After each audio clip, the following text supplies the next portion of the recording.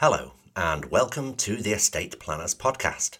My name is Anthony Brinkman, and this is the place for will writers, estate planners, and solicitors that are interested in learning the tips, tools, and technicalities to best help their clients. This is episode 24, entitled The Noisy Client.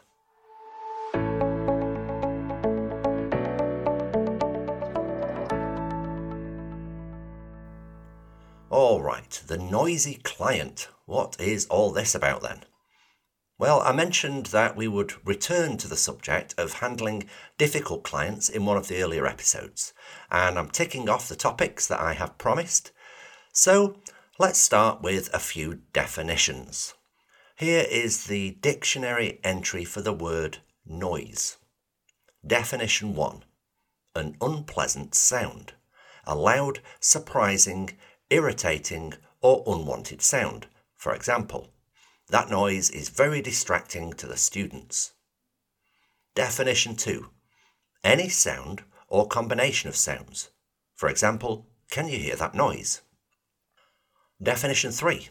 An outcry, loud clamour or commotion concerning something. For example, there was a great deal of noise on social media about the tax rises. And definition 4, a complaint or protest about something. For example, this noise will continue until there is a change in company policy.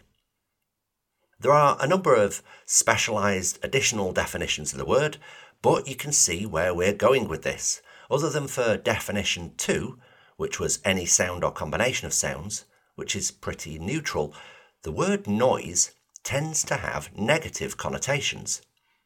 And just listen to the derivation of the word. It comes from 13th century French, meaning uproar or brawl. Believed to have come from late Latin, nausea, meaning discomfort, which is from the Latin for seasickness, and ultimately from Greek nous, meaning ship, and that is the source of the word nausea, as well as the word nautical. So yes, some very definite negative connotations with this word. And that's what I mean when I say a noisy client. It's a client that is causing an uproar, is complaining, is irritating and distracting. They take your attention. They cost you time. They're on the phone constantly, nitpicking every smallest thing, changing their minds about instructions, asking quite irrelevant questions. You get the picture. I want to start out here by trying to categorise the noisy client into two types. The first would be the chronically noisy client, and the second might be called the created noisy client.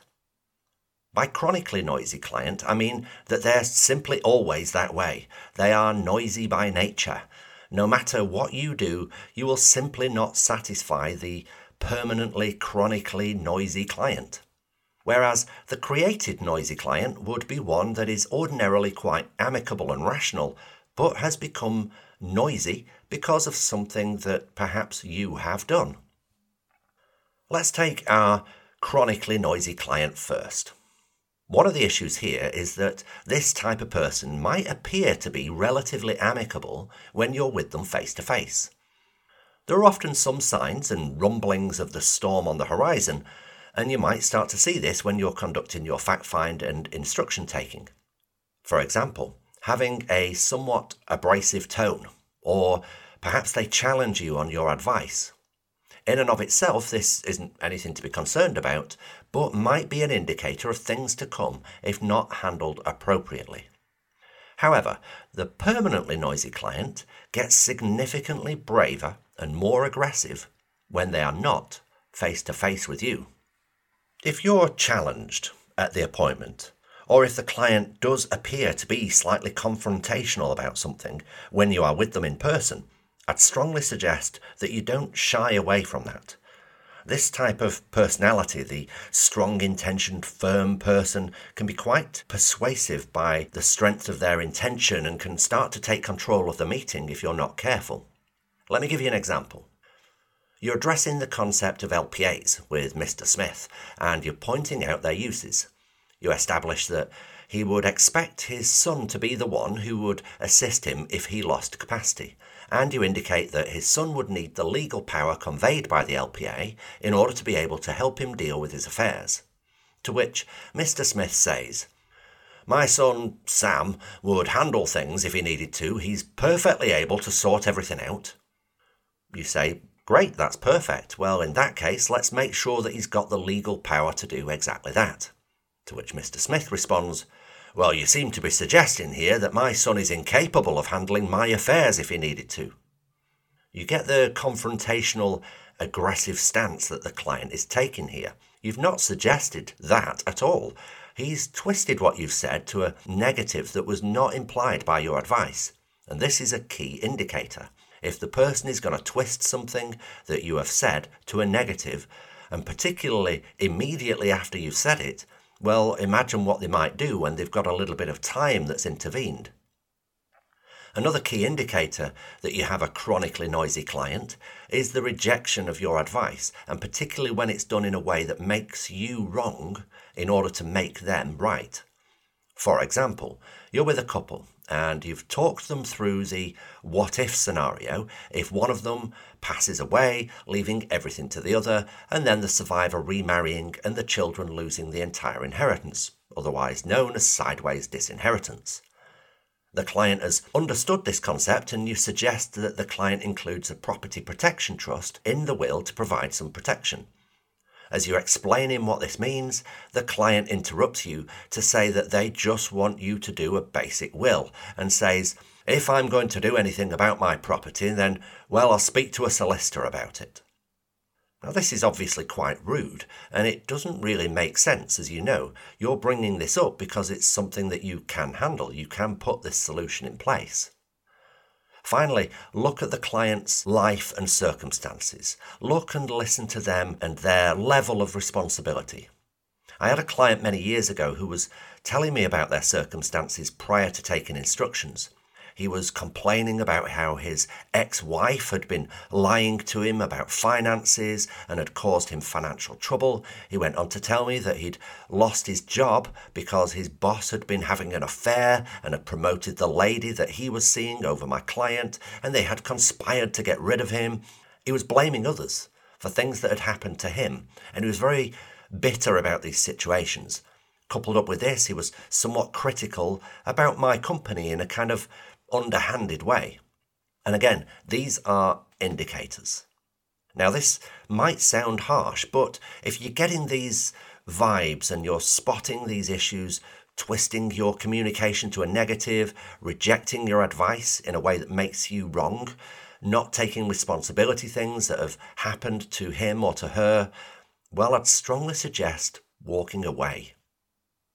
If you've already taken instruction, produced drafts, and the client then starts to kick up a fuss, especially in an irrational way, refund them and go and see somebody that does want your help. These types of client will eat into your time. They'll eat into your confidence, which is very destructive, and they're simply not worth it. Let's move on to the created noisy client. This is someone that hasn't given the above indications, but has become noisy during the course of the service. Something's happened that has made them change. You have to bear in mind that you don't know what's going on in that client's life. A client can call you and can express upset at the service, when in fact they are simply upset with something else. They've had a particularly bad day that started out with somebody being angry at them on the phone at work. Then they've had an argument with a shopkeeper that gave them the wrong change and was insistent that it had been a £5 note and not a £10 note that had been given to them. They'd been cut up on the road by someone, and not recognising their own foul mood, they've picked up the first draft of the will that you've written for them, and they've spotted that their son's name is spelled incorrectly. Now, on a normal day, when they're in a good mood, they would probably have simply sent you an email to say, "Thanks for the draft, just one thing, my son's name is Stephen, spelt with a V, not with a PH. But in their bad mood, they're immediately certain that they made a point of spelling out this name to you. This is the final straw in their bad day, and with their temper raised, they start seeking further justification for their bad temper. They spot that the heading to one of the clauses appears at the bottom of the page, but the actual text of the clause appears on the next page. They feel that this is poor formatting of the document, and this fuels their dissatisfaction. You've spelled acknowledgement with the American spelling, omitting the second E, which might be bad form in the UK, but is still basically acceptable. And that's it now. They're adamant that your service is just one more reason why the world is against them. It's worth recognising that people need to feel that they are at cause rather than at effect in their life. And here's one aspect of their life that they feel they can have an effect on. They can't go out and find that driver that cut them up. They lost the argument with the shopkeeper. The angry customer that they had on the phone was passed over to their boss to handle. But this, well, they can do something about this. So they take their frustrations out on you, sending a critical email about your lack of attention to detail. I'll give you a real-life example that always stands out in my mind of the noisy client. I had a case in which the testators had 2 children together, but the wife had 2 children from a previous marriage. Mr. had 2 nephews that he was very close to, but his wife didn't really have much to do with them. They also each had a godchild that they wanted to benefit from their wills. And finally, Mrs. had a sister that she wanted to leave some money to as well. It was a large estate, so there was plenty of money to go around, and the way that they had described the distribution was by way of various pots of money. Pot 1 was to go in unequal shares between 4 people. Pot 2 was essentially to go to the children that they had together, and that was to be distributed on first death. But if those children predeceased, that pot had a completely different distribution depending on which testator survived.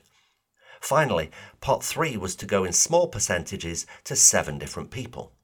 And again, there were different substitute distributions for that pot depending on which of the 7 people remained alive. It was very, very complicated.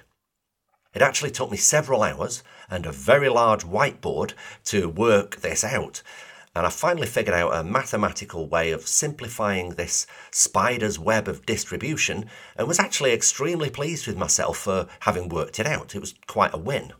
I proudly sent out this draft with a thorough explanation of how I'd constructed the will, and had expected to receive a glowing review at the genius that had been applied to this conundrum, but no. I got the opposite. This is nothing like what we discussed. I want my money back. Wow, what a letdown. I'll tell you exactly how I handled that in a moment, but firstly just one other example. This was a single lady that was making a will. I'd sent out the first draft by post, and a week later received the draft will back in the post along with a handwritten letter from the lady.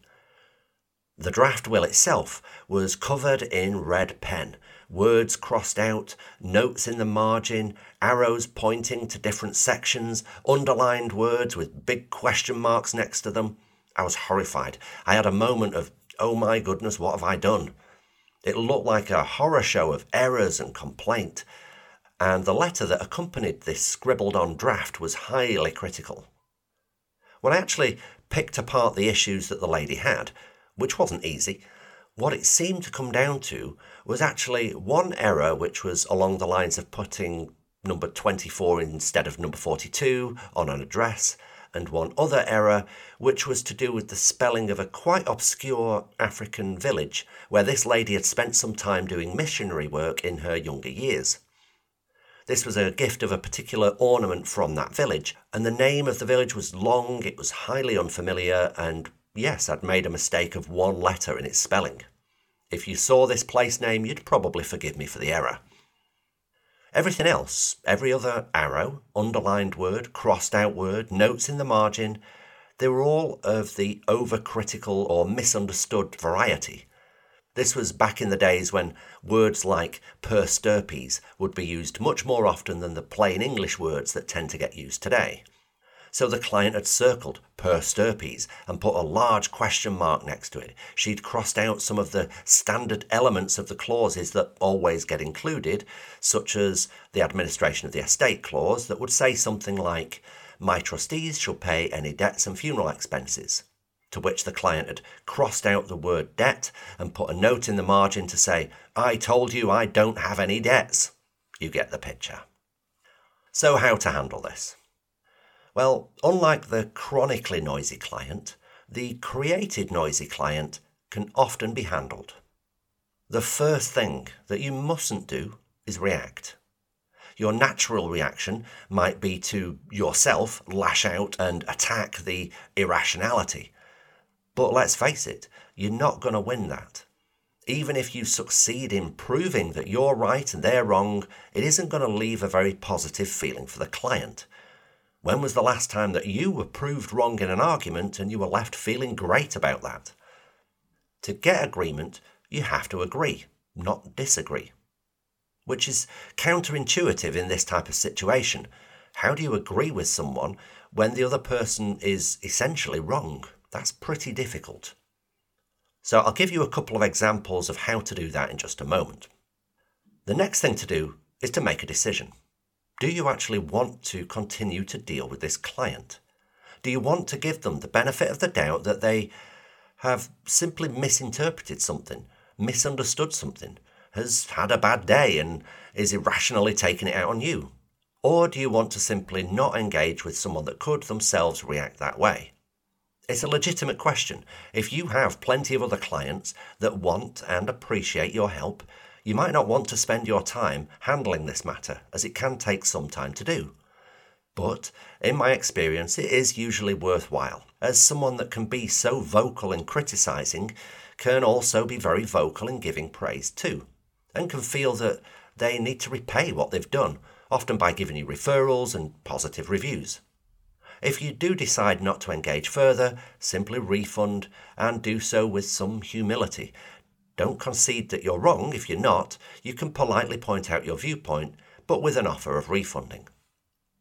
If you're going to try and handle the situation, then here's some tips that I have found very workable. You may recall from the chronically noisy client that I said that they tend to get a lot braver and more aggressive when they are not face to face with you. So I would strongly suggest, if at all possible, that you get back out to see the client. Your starting point for that meeting has to be to let the client talk and for you to listen attentively. Don't interrupt, don't argue, let the client download on you. Eventually, they will run out of steam, at which point the best thing you can do is agree. Find something to agree with. You're right, Mrs. Smith.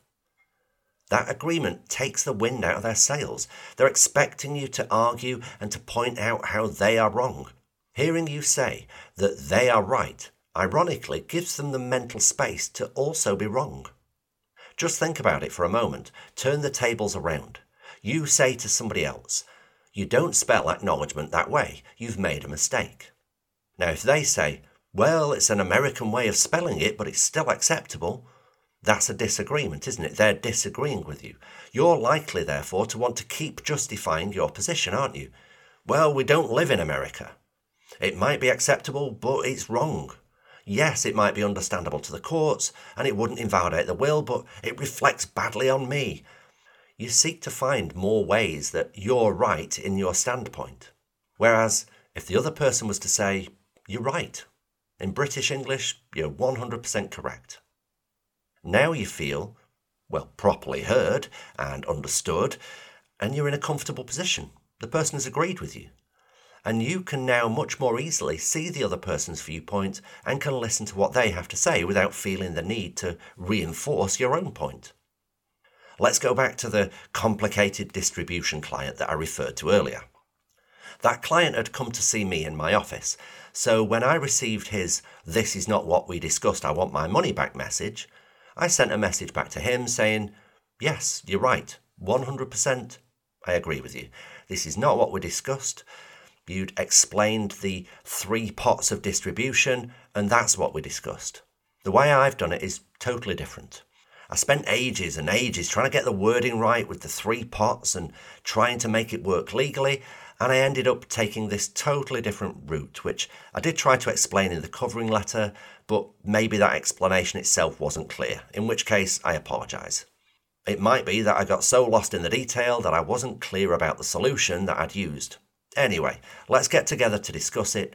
I can pop out to see you, or you can come to see me in the office again if that is easier. If you want a refund, that's fine, I can do that for you, and I'll need to get some cancellation paperwork done to process that. But let's just meet up again and see if we can straighten this out. You see, I knew that I'd explained my solution in the covering letter that I'd sent out with the draft will, and I knew that my solution was workable, so I was on pretty solid ground. Sure enough, the client came back out to see me in the office and brought the draft and the covering letter, and he admitted that he hadn't really read the covering letter and that actually he could see how I'd simplified the 3 pots distribution. He still wasn't quite as glowing in his praise as I would have liked, but he did actually apologise for reacting too quickly, and sure enough, I have had subsequent referrals from him. On the other case, with the African village, I got the agreement to go back out to see this lady. We sat down, no cup of tea was offered this time, and I let her get angry with me for 5 or 10 minutes. She was really quite critical, and I did have to bite my tongue a little, but I paid attention, and I didn't interrupt. And when she finished, I simply said, "You're right." Now, just to interject at this point, one absolutely vital tip here, pay attention to this, it can absolutely change everything. I said, "You're right." And then I stayed silent. I didn't say, "You're right, however," or, "Well, you're right, but." I said, "You're right." And I shut up.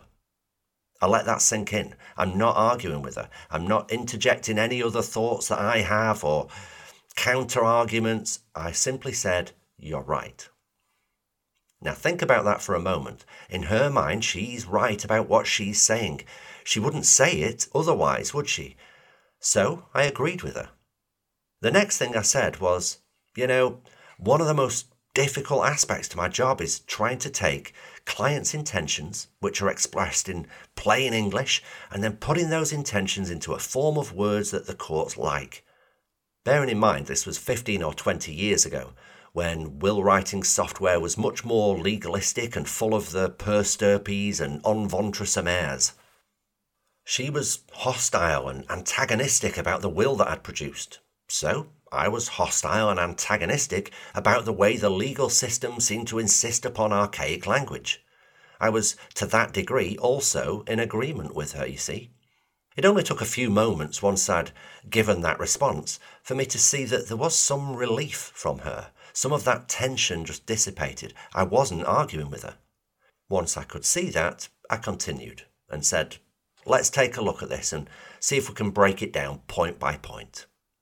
I then proceeded to go through every line of the will, reading out every word and picking up on every underlined word, circled word, question mark, arrow and comment that she'd put on that draft. I took my own clean draft of the will and my own red pen. I knew, of course, that there were only 2 actual errors on the draft. So those were the ones that I underlined on my copy as we went through it, and put the correct spelling of the African village and the correct number of the address in the margin. Once we'd been through every question that she had and every line in the will, I pointed out that I would do a new draft for her to read through and that I'd make those 2 corrections. She could now see, very clearly and in writing, that what she had been so critical of was actually not bad at all. Now, this lady didn't actually apologise for having been so negative and so overly hostile in her letter, but she did thank me for coming out to see her again and explaining everything. And she even offered me a cup of tea before I left. So, let's just summarise this then. You have the chronically noisy client. If you can identify them, get rid of them. If they don't respond positively to the method that I've described in this episode, they'll never be happy and they will just cost you in the end. For the created noisy client, it's created because there is often something that you've done. You have to obviously take some responsibility for yourself for anything that you have done wrong, any errors, anything that perhaps has been misinterpreted that you could have explained better. You have done something to create that noise. So in that situation, when you have your work criticised, first thing not to do is react. Don't react. Don't send that angry email that you really feel like sending. Take some time just to calm down. Then decide whether or not you want to continue with this client or not. If you do, try to get out to see them again so that you can address their concerns face to face. Then start that meeting by letting them talk and tell you their concerns without you interrupting or commenting or justifying your position, and definitely without disagreeing with them. Then agree. Find at least something to agree about and let that agreement sink in. And then you can calmly and logically take them through each point that they've made so that they can look and they can observe for themselves without the need to justify their position. Okay, so that is a slightly longer than usual episode, but one that I hope you found useful. It's never nice to get a complaint or a request for a refund, so I hope this goes some way towards giving you a solution and possibly some hope that all is not lost when something like that comes along. Try this and see how that goes. Thank you once again for downloading and listening to this episode. If you've not done so already, please do like and subscribe to the podcast. You'd be surprised just how much of a difference that does make. And don't forget, this whole podcast is essentially the promotion of good practice and improvement in estate planning on the whole. And the better the service that estate planners and will writers and solicitors give to their clients, the better that is for all of us. The more the general public can rely on good service from professionals in this arena, the more confidence that promotes for all of us. So do please share this with your colleagues and your professional community. In 2 weeks' time, it's Christmas, and in 3 weeks' time, it's New Year. I'm not sure if I'm going to get the chance to record another episode over that period. I might, but no promises. If I don't, then let me wish you all the very best for Christmas and the New Year, and I will look forward to speaking to you again in 2024. Until then, thank you for listening.